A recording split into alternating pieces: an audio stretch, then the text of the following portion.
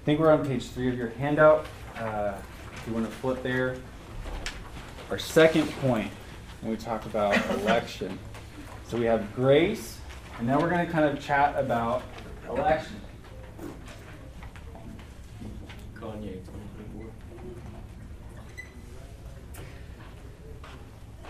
Now, we had kind of given some definitions, and I'll go ahead and restate a definition, and then let's go ahead and kind of work through some of the scriptures here, just to kind of give us some biblical coffee for the day to kind of get ourselves going as we kind of dive into the deep end, so to speak. So, what we talked about last time when we left off with the definition of election is basically it's the act of God before creation in which he chooses some people to be saved. Now, it's not on account of any foreseen merit in them, but only because of his sovereign good pleasure. So let's kind of run through. I know we already did this last time, but just to get us going, like I said, let's go through some of these scriptural passages here. Could I get some volunteers? We have Acts 13:48. Anybody? When the Gentiles heard this, they began rejoicing and glorifying the word of the Lord. And as many as had been appointed to eternal life believed. Good. Romans 8:28 through 30. There's a volunteer. And we know that God causes all things to work together for good to those who love God, to those who are called according to his purpose. For those whom he foreknew, he also predestined to become conformed to the image of his Son, so that he would be the firstborn among many brethren. And these whom he predestined, he also called. And these whom he called, he also justified. And these whom he justified, he also glorified. Excellent. Romans 9:11 through 13. For though the twins were not yet born and had not done anything good or bad, so that God's purpose according to his choice would stand, not because of works, but because of him who calls. It was said to her, the older will serve the younger, just as it is written, Jacob I loved, but Esau I hated. Excellent. Ephesians 1:3 through 6. Blessed be the God and Father of our Lord Jesus Christ, who has blessed us with every spiritual blessing in heavenly places in Christ, just as he chose us in him before the foundation of the world, that we would be holy and blameless before him. In love, he predestined us to adoption as sons through Jesus Christ to himself, according to the kind intention of his will, to the praise of the glory of his grace, which he freely bestowed on us in the beloved. Great. Perfect. Yeah. So obviously some lengthy passages here, but I think they kind of help us to see, obviously, like what we also said last time, is that election's in the Bible. You're going to have to deal with it sooner or later. And to what degree you believe in election can vary from person to person, and you kind of find that out when you have conversations about folks, or with folks, I should say. But in order to just take it out altogether, kind of use that reference that you'd have to use a Sharpie as your highlighter in the Bible, essentially, right? That's the only way you're really going to get rid of it. So it's good to just go ahead and have a conversation about it.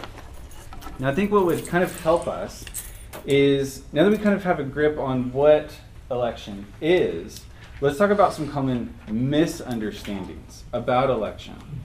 So one thing that election is not, we're kind of on that third point, common misunderstandings, is it's not fatalistic, nor is it mechanistic. Okay? So I don't know about you, but when I read those terms there again, I don't exactly have a grip on that. I could take some shots at it, but what we're kind of leaning towards with both of these terms is that idea of everything's a system. For human choices, decisions don't make any real difference. Okay? It is futile to try also to influence any kind of outcome. This is kind of just, almost feels like it kind of strips us to bare bone. That's why it's kind of that idea that we're not robots or machines. Like, we got to reject that. That's not what we're talking about when we talk about election. Both as fatalistic and mechanistic, there's also that idea that since past, present, and future events have already been set in order, predetermined either by, some people will give it to God, like, okay, yes, it was God that did that. Or they'll say it was another all-powerful force out there, such as fate, right? That's where we get fatalistic. When I first read that term fatalistic, I thought like fate told, like, dead. Fate, right?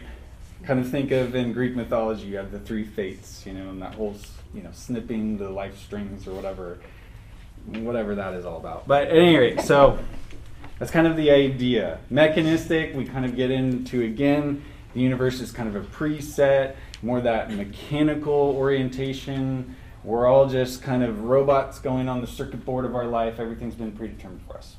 So that is what we are saying election is not, right? So one question here that I have for you is, if we kind of debase ourselves, our existence, the universe in which God has placed us, even himself being impersonal, what do you think is some of the potential problems that we could run into if we hold to those ideas? Do you think we could kind of run into if we do?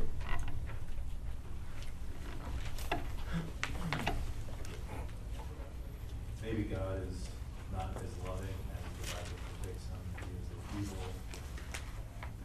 evil entity, capricious. The villain behind the curtain?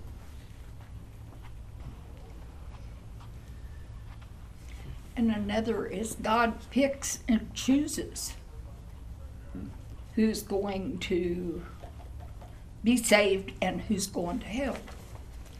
And some people say, well, why bother going into God's Word and so forth, because he's already chosen who he's going to save and who he's going to send to hell.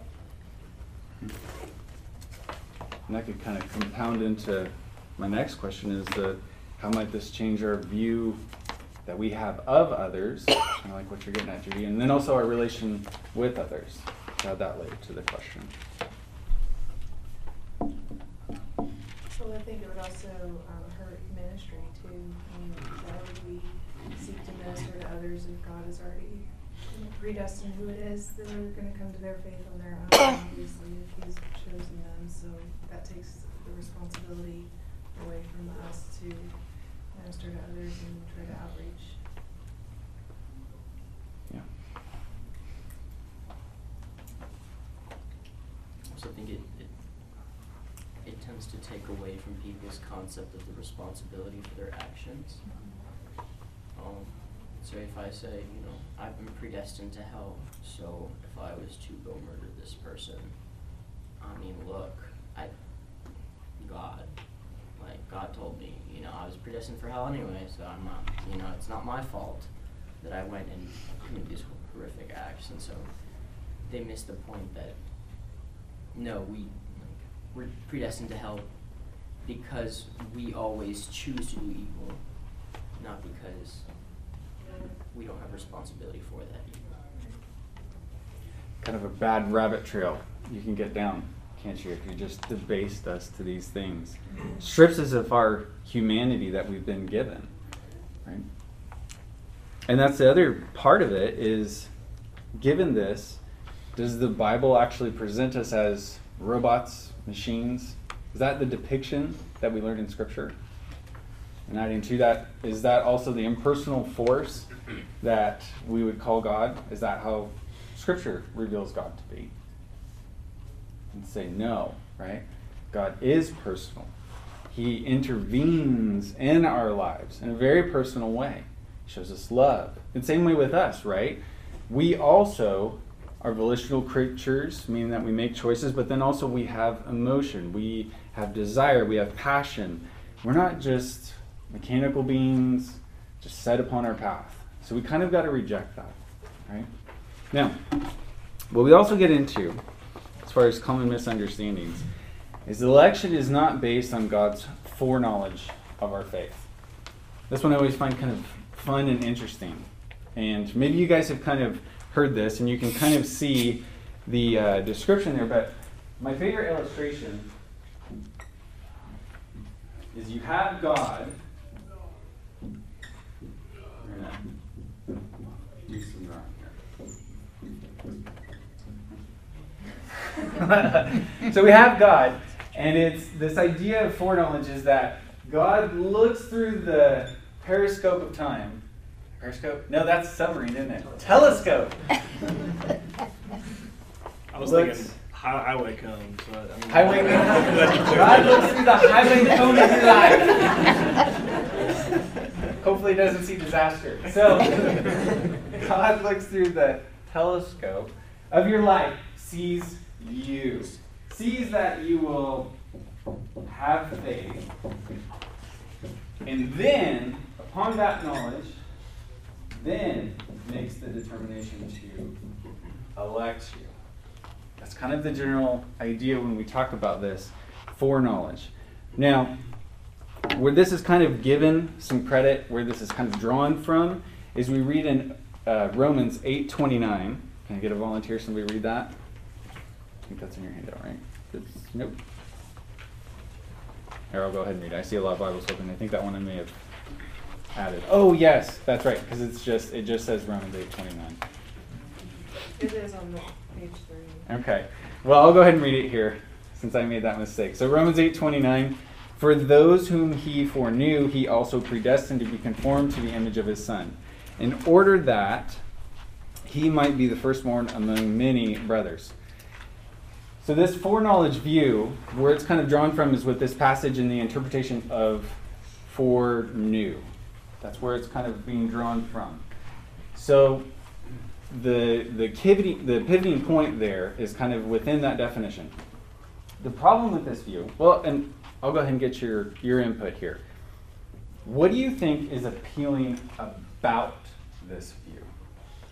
Why would some want to interpret foreknowledge, foreknew, like this? What might be an appeal of it? I got chosen because God knew I would be good enough. Free will. Free will? Free will, Okay. Edifies free will. Yeah. It gives us a little bit of credit in our salvation. That's right. You and me, God.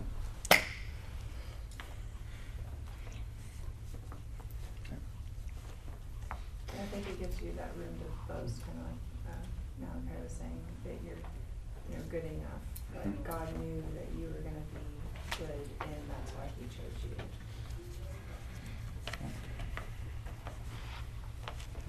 He's more of an observer rather than an actual prime mover, causation of our salvation. That's really good. Yeah. If he ordains all things, could he have ordained it if he looked ahead, foreknew, and said you would do it, and then said, you must be elected because I've seen that you've done it? It makes God He subject can't- to the it- future. Yeah, it can't, ordaining can't exist at the same time along this path or of this viewpoint. They're a contradiction. Yeah. And Gabe, I think you kind of hit one of the cataclysmic problems with this, is that if God looks, gains information, and as such makes a determination, what in essence we're saying is that God learned something. Which then, if we understand rightly via the Bible, piece of God's character is he's all-knowing, he's omniscient. So if we hold to this view, then if we look at the character of God, we know we have conflict. And we know we need to adjust our understanding to what God has revealed himself to be. So that kind of then leads into the point of, then what are we talking about when we get to foreknew, foreknowledge? If there's a differentiation. So let's kind of work our way through some passages here and kind of view how we would interpret it to actually be. So I'm going to reread Romans 8:29 for you here. It's for those whom he foreknew, he also predestined to be conformed to the image of his Son, in order that he might be the firstborn among many brothers. Now this one I know is in your handout. 1 Corinthians 8:3. Could I get a volunteer? But if anyone loves God, he is known by God. And how about Galatians 4:9?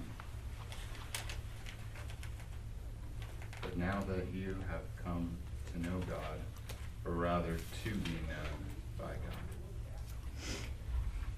So the point of it is that when we get to knowing somebody, we have to get away from the idea of it's just facts that we know, right?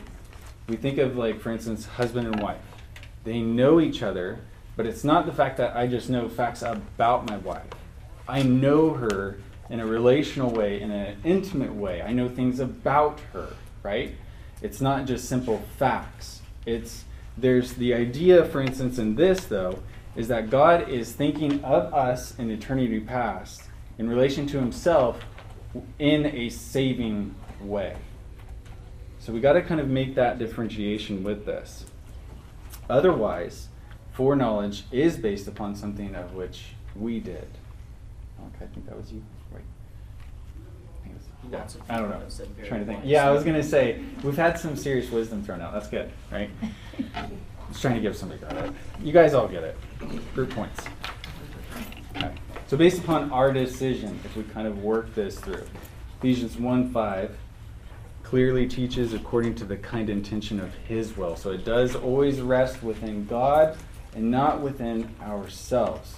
That's why we read again in Ephesians 2:8-9, for by grace you have been saved through faith, and not of yourselves. It is a gift of God, not a result of works, i.e. what we would probably call our faith in this view, so that no one may boast. Okay, does that make sense? All right, so let's continue to go a little bit deeper, right? Let's get to some objections. So election means that we do not have a choice in whether or not we accept Christ. I want to get some input. What do you guys think of that? Have you guys ever said that? I have at certain points.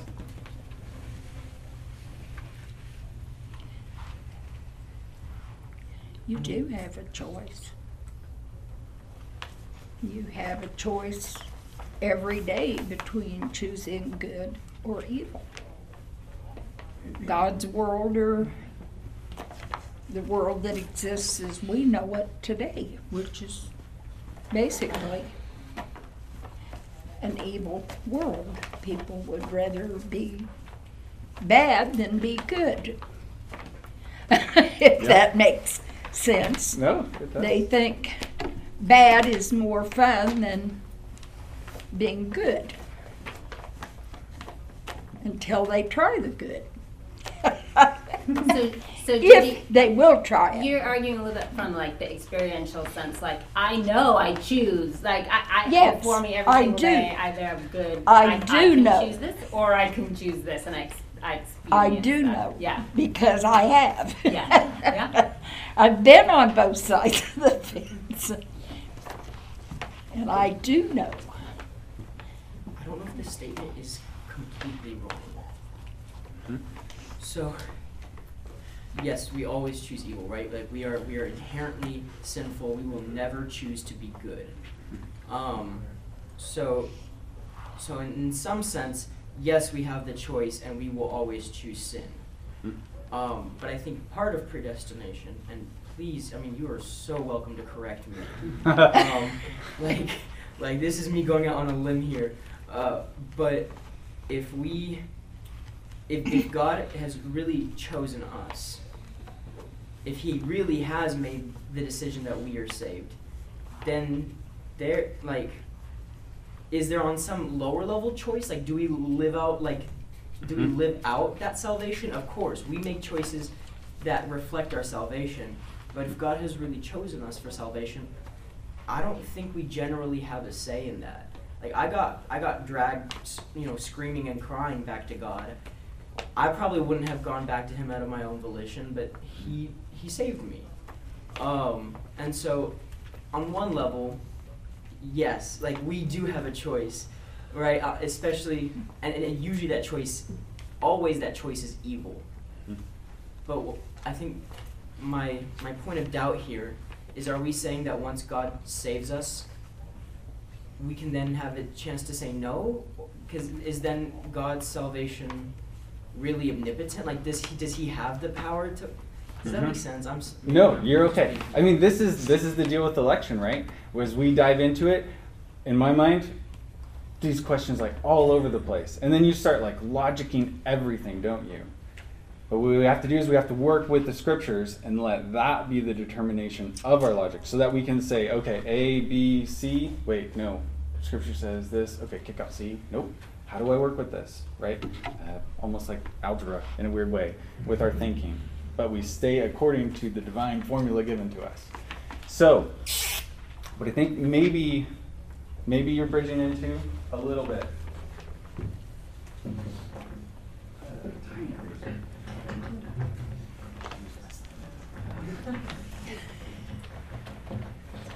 One way that I've also heard it said is we kind of bridge into the will.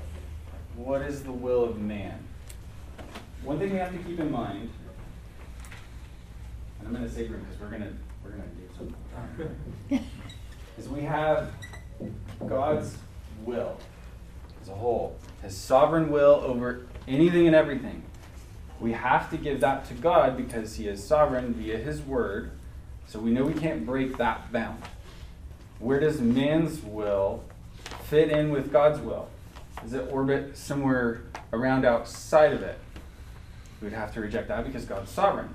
So if something is outside of His will, then He's not sovereign. So we can deduce that. What we have to kind of get at here is that man's will is probably far too big for man's will. We have to say that man's will resides within God's will.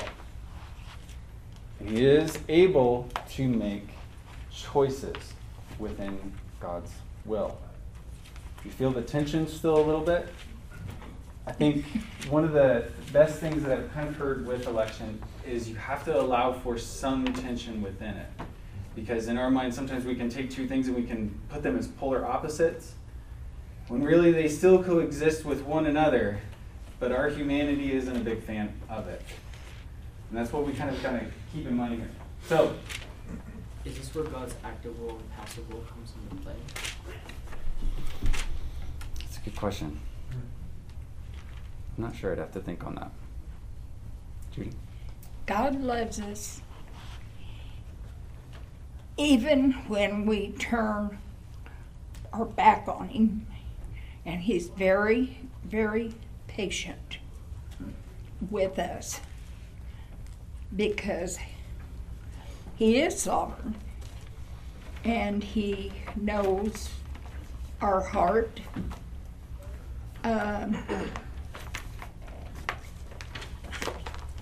I know personally that if you're His, He will chase you to the ends of the earth until you truly give up your,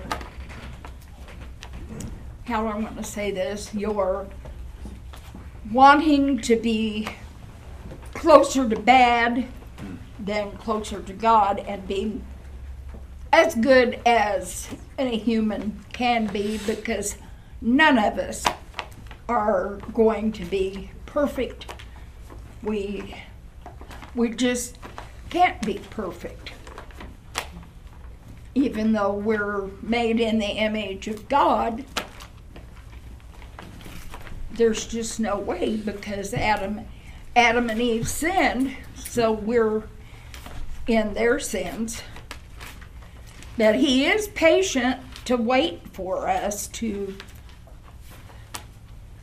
see His goodness and His patience and His love. And the fact that He sacrificed His Son on the cross, and His Son willingly died on the cross for us, whether we loved Him or not. And we come to that point where we do. I have to remain reserved because there's some of these things that we're going to talk about later. You guys are giving great answers, like we're going to bottom out early. I think it's also, important to separate faith in God and Jesus from belief, because even the demons believed in you. So I think it's important to separate those two. When you're talking about your will, you're choosing that relationship with God. You can know that there's a God, know that Jesus died for you, but to believe and put your faith in that is different than believing it, knowing it. Yeah, and I think something that you keyed in on here is the choosing. We will talk about faith later, so to come. Will? Yeah. Back on page 3, I think has the best definition, because we can get into the deep end and just start swimming like, whoa, what's going on in philosophy, but where at the very bottom says God uses the real choices of individuals to accomplish his will. And that's like almost, we can't understand that, and that's part of this, it's beyond us. It's like I'm trying to explain the Trinity, but we, our old pastor said it's like two sides of the same coin, predestination, free will. It's that coin that God holds, and we are to submit to his will through the word of God. He's not an evil God. He wants all to be saved, yet, it's beyond us, and he uses our choices to get his will done, and that we have to always come back to that, even if it might be a simplistic explanation, I think, before we turn into a philosophical, philosophy then. Yeah. It may seem simplistic, but it's insanely deep. Yeah. And it's like, yep, that covers it. When One thing- I think we have to live with the tension, because all throughout Scripture there's a call to repent and believe. And so there's, along with the truth that God is kind and he has chosen us and we can't choose him, is also woven throughout from Mark chapter 1. Jesus is saying, repent and believe. The kingdom of God is drawn near.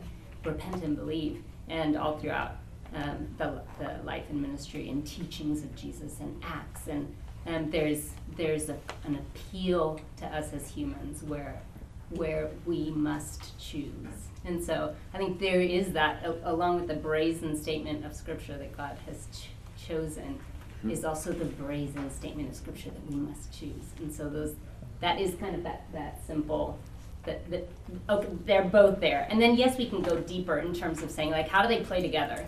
Yeah. But I think that we say both things because Scripture says both things. That's Yeah, it's sometimes it's reassuring just to share the fact that nobody in here is like, yeah, got it perfectly.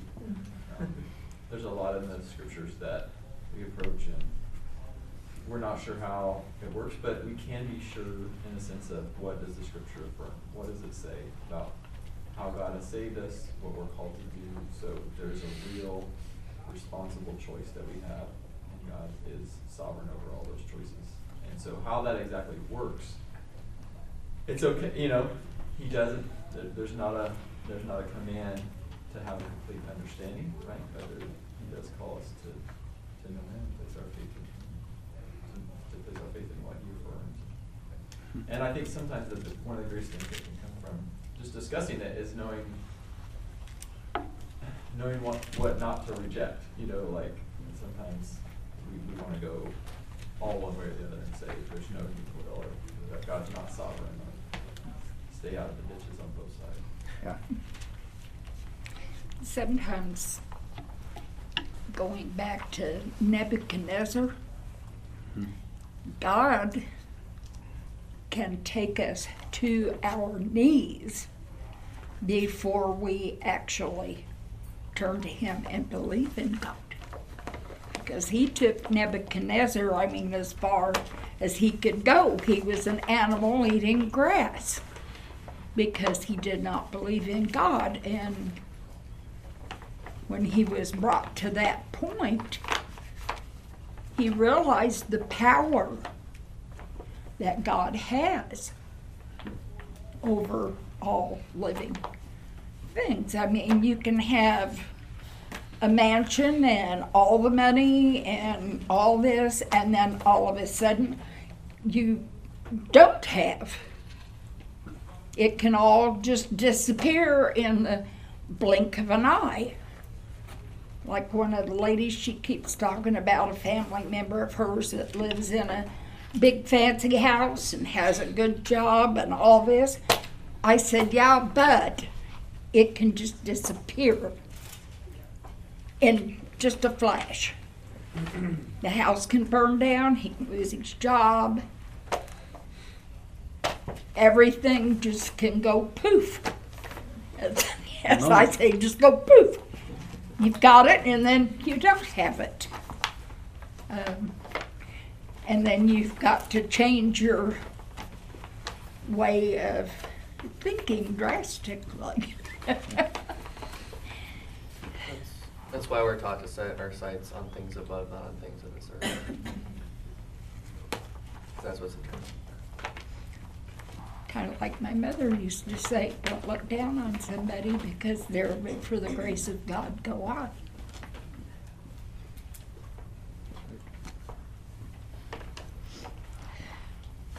So, do you have a choice? I think so. Let me give you something that kind of helped me a little bit with this. And I think we kind of find it, like we said, with our definition kind of here is, all of us have a real ability to make choices. But the problem of it is that it's anchored to our desires. Right? So if we talk about will, we talk about free will, well, we would probably, you have to have that conversation about free will. What do you mean by free will? What do you mean by the will, if you're talking with somebody? But we could probably say that in encompassing a general definition might be man can make a choice uninfluenced by outside forces. That's usually, we argue from a point of neutrality. Now, my help here that kind of helped me is that when we talk about the will, we're talking about us or the mind choosing something. So we have our will, and it is choosing. But, let's do this. It's choosing. Now, kind of like working with our definition here, our choices are rooted in what we desire. What we desire most in said given moment. Okay? It's influenced by our desires. But our desires are also influenced by our nature. This is where we kind of rope around to what it's being anchored in. So we make choices influenced by what we so desire in said given moment.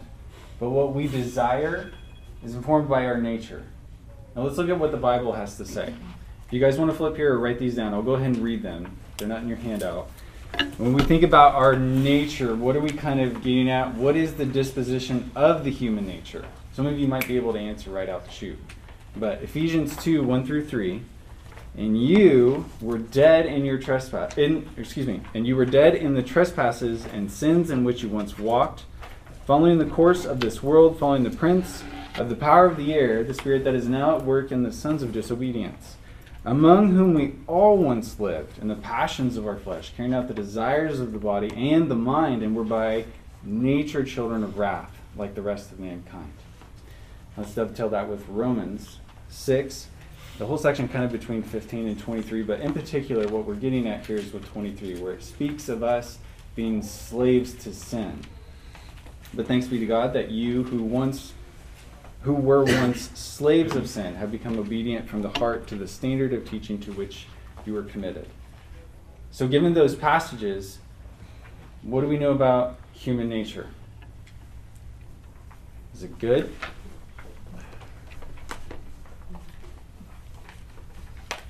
Broken? Sinful? What do you think? I heard a whisper. Somebody say sinful? Sinful. There you go. Okay. This is, we're getting back to that simple definition that we were kind of just talking about, right? So our natures, they're anchored in sin, broken. We need something to happen to us, right? So in his natural state, would you say that man is truly free to make any choice he so wishes in the regards of being uninfluenced?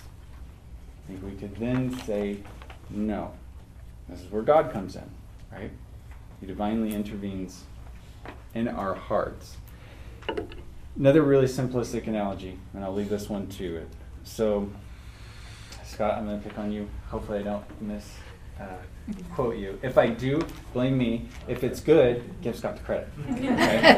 So, I'll wait to see you. There we go. No pressure.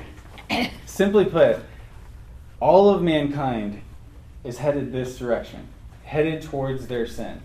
That is the natural disposition of man. We're all faced this way. And by God's divine grace, his love, his mercy, he reaches out, grabs us by the collar, and turns us towards himself. Does that make sense? Does that kind of help? we have to understand when we talk about these things, we have to make sure that we put ourselves in the right categories and the right understandings of Scripture. Okay.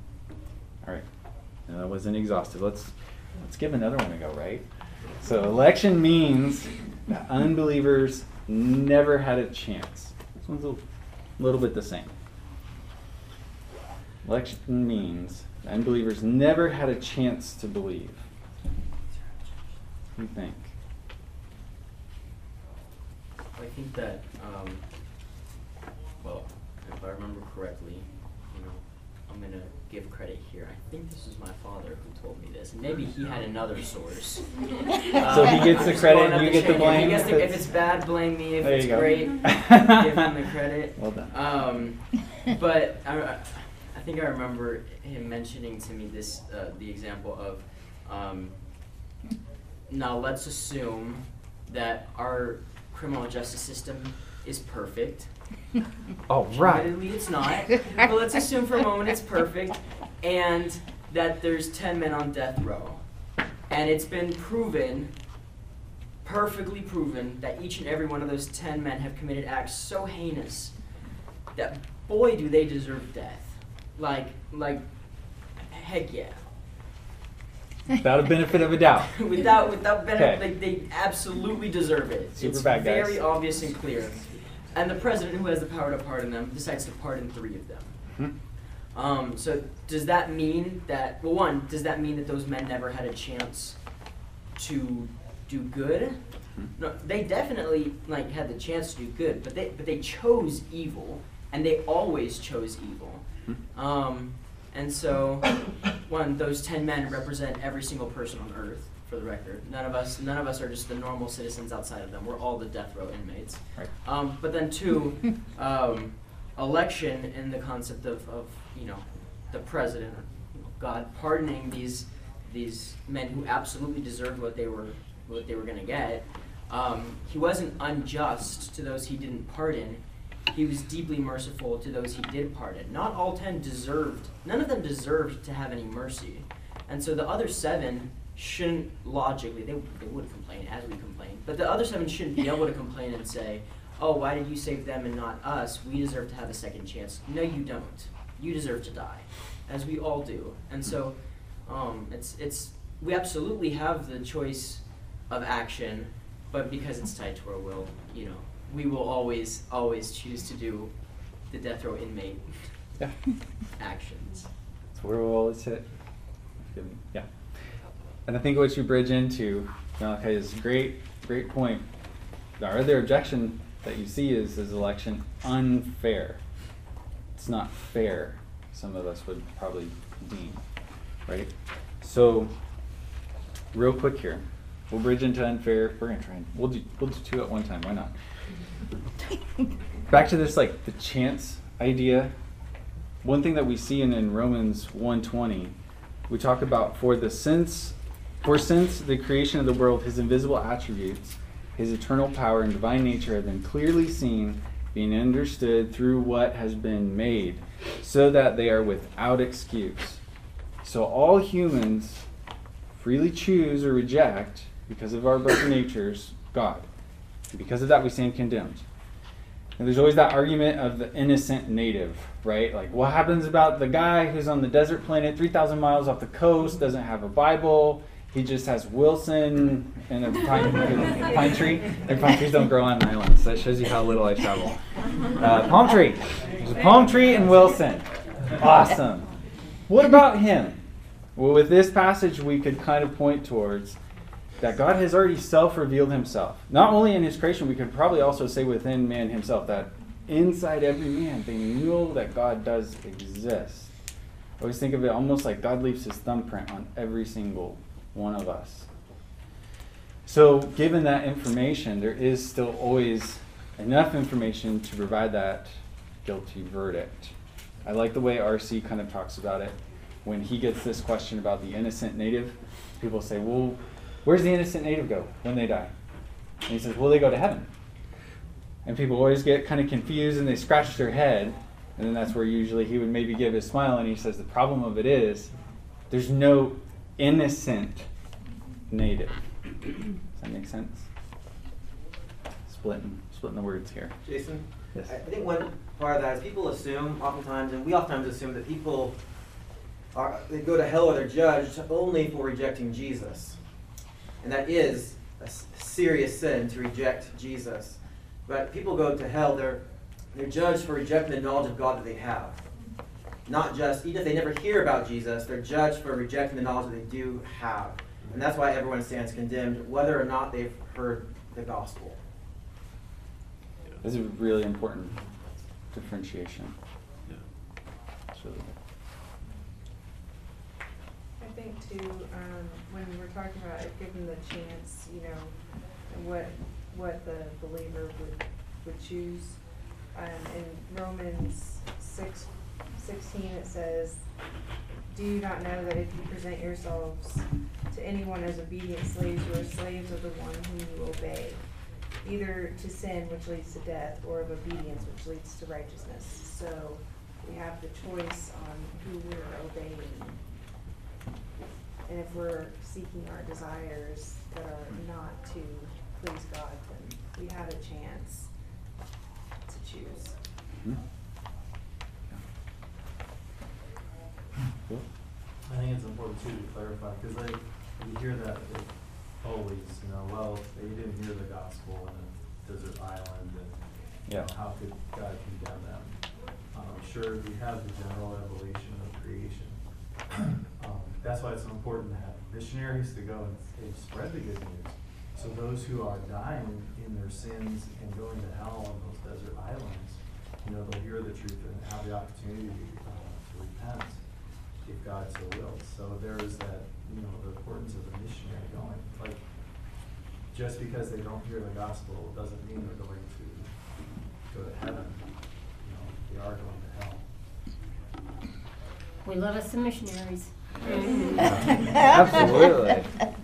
Yeah, and I think when you mentioned Romans 6, I don't know if it's the flesh or if it's the American or whatever it is, but we want, when people talk about free will, we want to believe that we're like this completely autonomous, sovereign person who really can choose anything I desire. I mean, that's kind of what we're saturated in.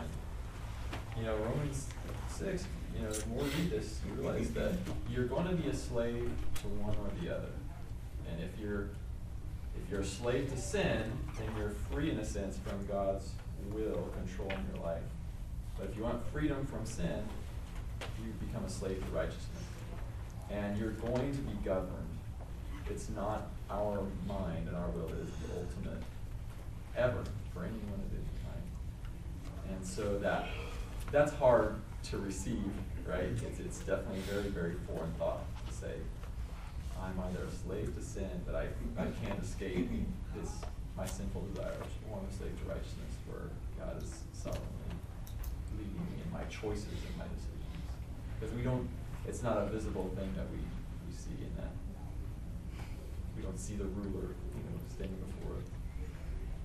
That John Wayne attitude, right? You just want to punch everything. I don't know. Who are you to tell me? Yeah, it is saturated in our culture, for sure. But then on the flip side, with just like what Scott was saying, how good is it to be a slave unto the Lord and to righteousness? I think our Americanness, like what Scott's getting at, it just bucks it. We hate that idea. But that is like the best place we could be. And, I mean, think of Adam and Eve.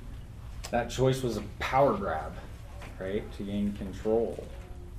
So it is unfortunately kind of a piece of our messed up nature that we are always trying to get the upper hand.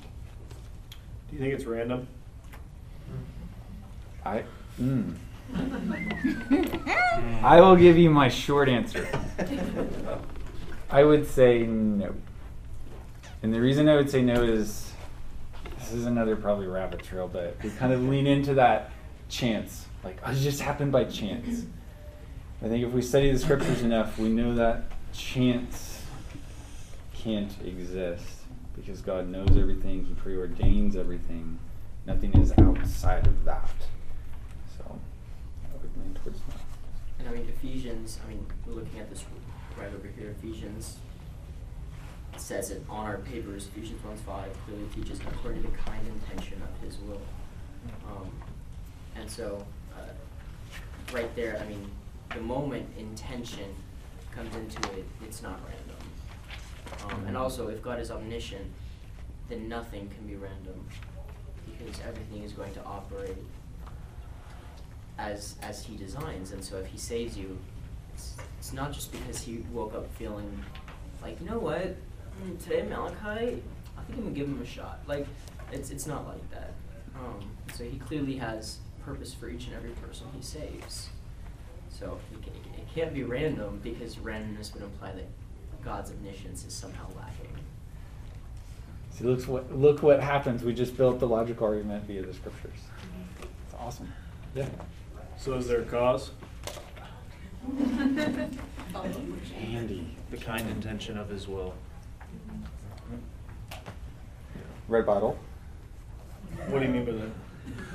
Well, he out of his love, his compassion for sinners,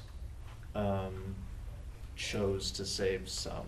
That's what caused him, that's what led him to make that decision. It wasn't this just like roll of the dice and let's see who's saved and who's not based on my kind of like my fancies, but God is a loving God. He is a compassionate God, and he has chosen to save some out of that compassion. Yeah, in Romans, Paul was talking about God's choice, and he's talking specifically about the Israelites and the Gentiles, and he gives that example in 9:11. Though they were not yet born and had done nothing, either good or bad, in order that God's purpose of election might continue, not because of works, but because of him who calls. So he's making this sovereign choice, but he's kind of clarifying it's not because they've done anything good or bad. This is my choice, and it has to do with his purpose. And he goes on to talk about this questioning of what does it depend upon? And he says, I'll have mercy on whom I have mercy. I'll have compassion on whom I have compassion. It depends not on human will or exertion, but on God who has mercy. He talks about Pharaoh. He raised him up for this purpose.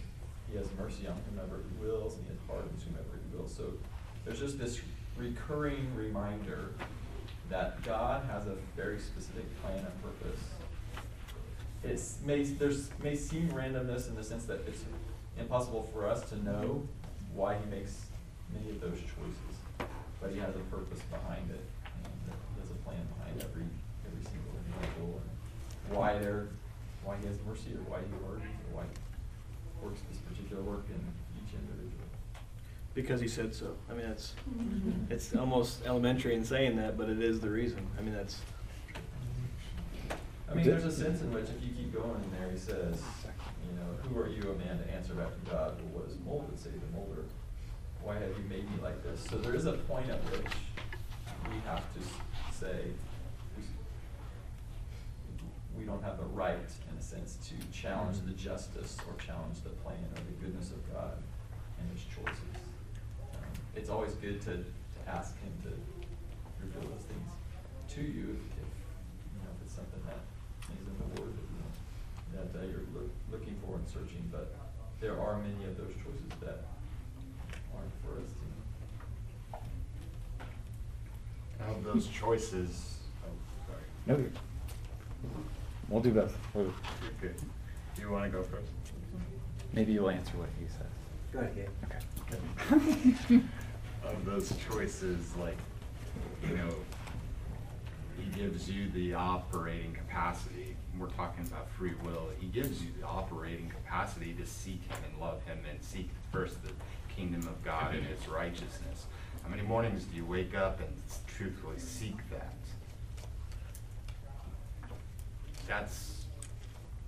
That's in his sovereign will, and it can't exist outside of it. And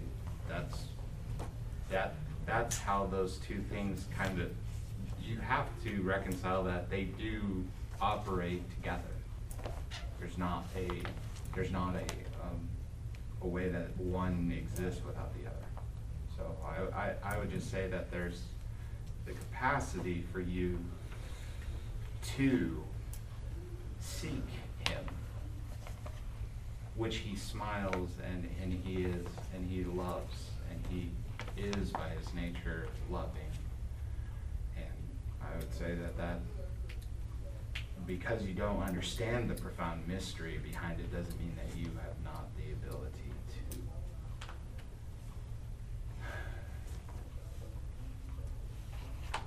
to be at peace and content with seeking him first before others and things that are contrary to his likes and his nature. That's I don't know. Does that kind of? Yeah, I think I kind of see. I think we always just want to make sure that we keep in mind that apart from him intervening in us, our natural bent will never be to choose him. I think that's where we would stand on that argument. But yeah. Yeah, I agree.